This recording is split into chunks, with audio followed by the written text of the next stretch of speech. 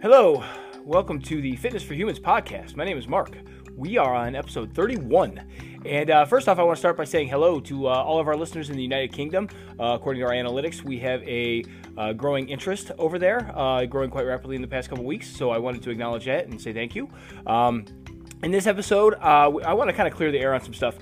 There is a lot of kind of terminology thrown out there, and for a lot of new beginners out there, this is something that can be a little bit confusing at times, and I want to make sure that we just kind of went over some things as far as what they mean and how to approach them. If you're somebody who's more advanced along, I apologize. Maybe this might just be a filler episode for you, but as somebody who has had trouble with these terminologies in the past, I wanted to make sure that I touch base on them just because I find it can be very helpful and beneficial for people who are just getting started on their journey and maybe kind of suffer the same way I did as far as what does that mean? I listen to a lot of doctors and I read a lot of research on certain things, and and I come across words like I don't know what that means, So I mean, it hasn't been so much of a problem lately, but originally that was an issue for me. So I wanted to make sure that we were able to leave that for you if we can. So a term that gets thrown out is gut microbiome. A lot of things that pertain to digestion.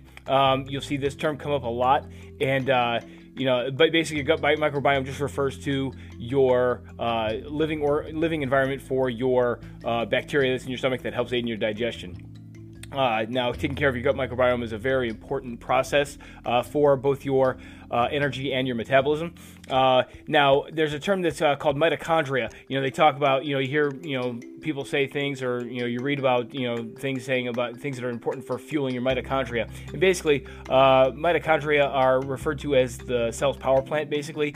They're basically just organelle of cells that, fuel the cell. They play a critical role in generating metabolic energy. And they also provide other functions like besides regulating metabolic activity. They promote cell growth. They help detoxify cells in the liver. They regulate cell death, regulation of your immunity, as well as play a big role in your calcium balance.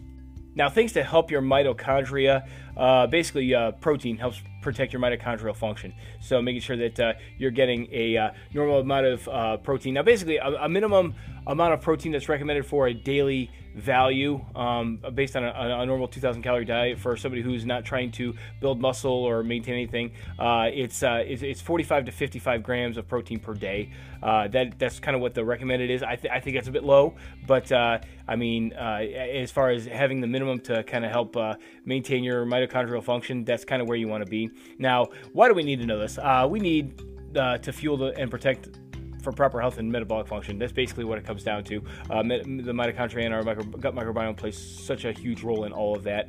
A term that you'll hear that kind of helps fuel your what do they call them? Your bacteria in your stomach for your digestion. They're called polyphenols. So what these are compound foods found in plant and that kind of aid in your anti-inflammation process. And a couple other things that they really do for us are help lower blood sugar, help prevent blood clots, lower risk of heart disease, promote healthy digestion and brain function. There's a long list of foods that are considered polyphenol-rich foods, and there's a bunch of different types of polyphenols, but this is something that I definitely would suggest looking into. Maybe in the future we'll do an episode on this because there is a lot of things to go over when it comes to polyphenols. There's another doctor that I follow. Gosh, I shouldn't even brought it up because I'm not sure I'm not allowed to say his name or not.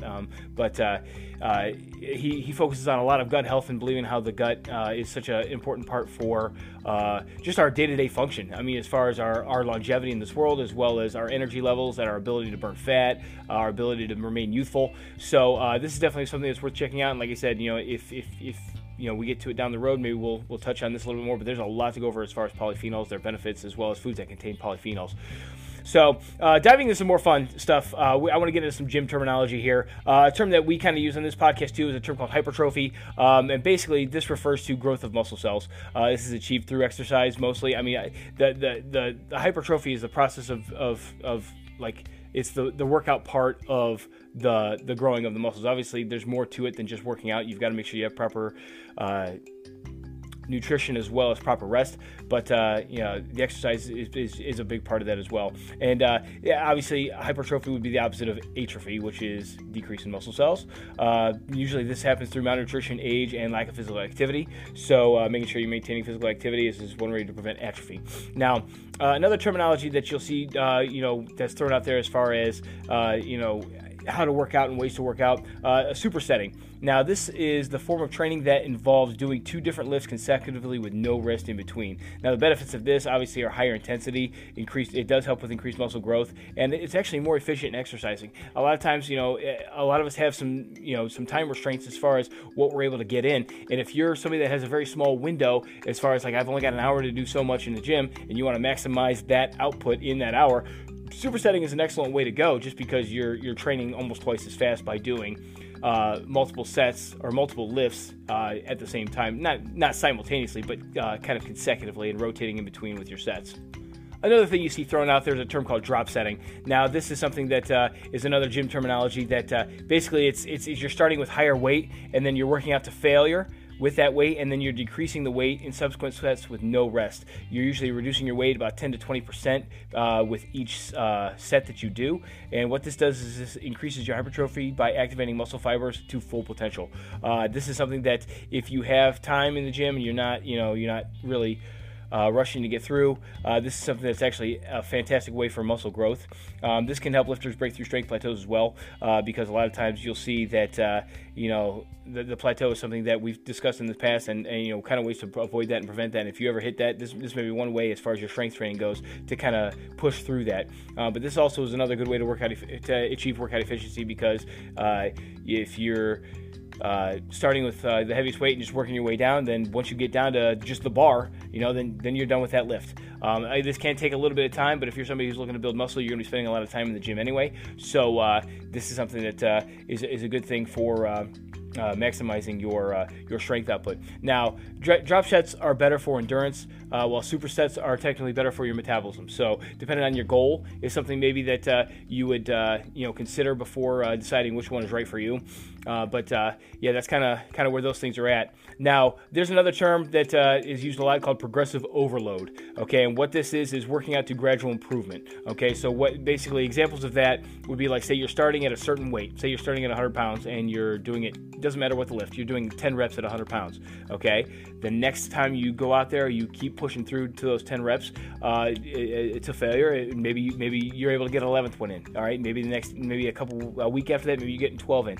All right, so when you get to higher reps, once you get closer to the 20 mark, then you're going to want to go increase the weight so that you're back down to doing 10 reps. Okay, this can apply to your cardio as well. So say you're doing sprints and you start with 10. Focus on improvement every time out. Okay, so maybe this time you get your 10 in. You're like, you know what? I have enough energy. I think I can do another one. Get another one. Even if it's just one more, get one more in, because it always starts somewhere. That's it's a fantastic place to start as far as just making sure that you're taking those baby steps. Because like I said before, this is not something that happens overnight. This is a lifestyle change. This is a process, and it kind of applies to everything. So if anytime you're out there, the whole point of this is not to maintain, it's not to stay stagnant, it is to focus on gradual improvement. And that's kind of where the term progressive overload kind of comes into play. So let's recap the episode. All right, we've gone over a bunch of terminologies as far as your diet as well as your gym. So make sure you're eating polyphenol-rich foods to assist your gut microbiome. Get plenty of protein to help your mitochondria, and implement more intense workouts to maximize hypertrophy and efficiency. So that's pretty much it. Hopefully this has all been beneficial for you. Until next time, so long.